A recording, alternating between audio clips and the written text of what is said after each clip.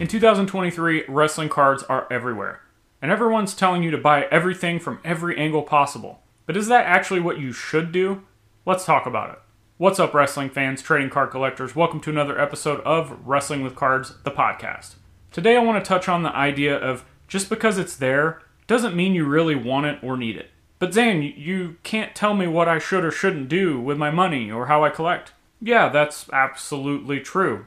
But I wanted to talk through this topic from a personal experience as well as what I've seen other collectors in the wrestling card hobby kind of struggling with. But before we dive into this, just a few reminders of how you can help show your support for my content. Please subscribe wherever you're listening to this, leave a review on whatever platform you're on, and tell a friend. Spread the word, share it on social media, tag me in anything you want.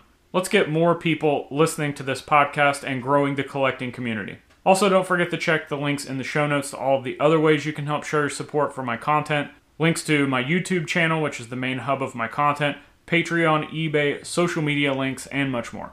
So let's start off with the glut of ultra-modern wrestling card products.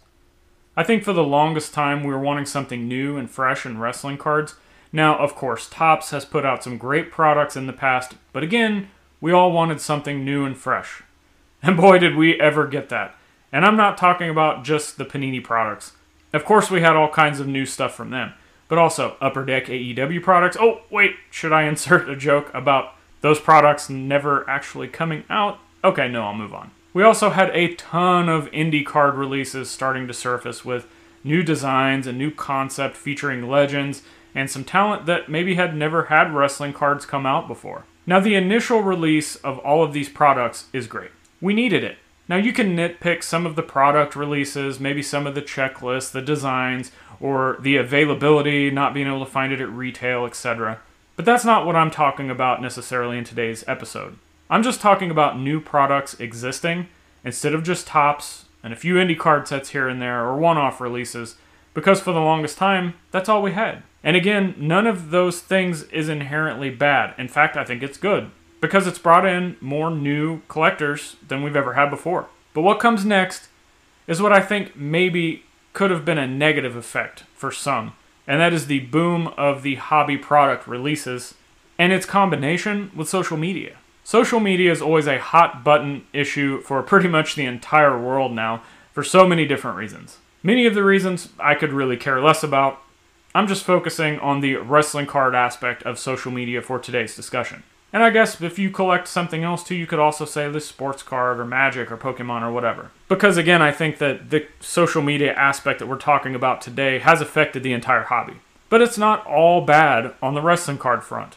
Some of the best wrestling card friends that I've made in the communities that I've joined or become a part of is because of social media. If social media didn't exist, I wouldn't know these people, I wouldn't be parts of these groups. In fact, I'd go as far as to say the popularity of wrestling cards would not be where it is today without social media. And sure, we've got negative aspects of certain people on hobby Twitter or on other social platforms, but the only negative that I want to zero in on here, maybe not what you think it is. When we talk about the hobby and social media, it's generally revolving around discussions, of course, but also posting your collections, posting your mail days, posting box break results, etc. Again, that's what it's for. Social media can be used as a tool to find other like-minded people, get together, talk about, interact with the things that you love, the things you have in common. But that being said, it can be a negative result for some people. I've talked to so many collectors privately that have actually had real struggles with this. Not because they're afraid to interact, although some may be. Not because they're afraid to talk about their collection or post pictures, but because they have fallen into a trap. And that trap being what everybody else is doing because they saw it on social media. They started seeing people having great luck with breaks.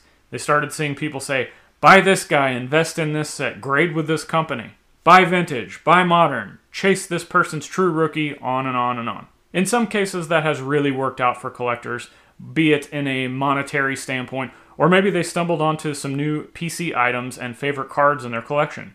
In other cases, it didn't work out so well.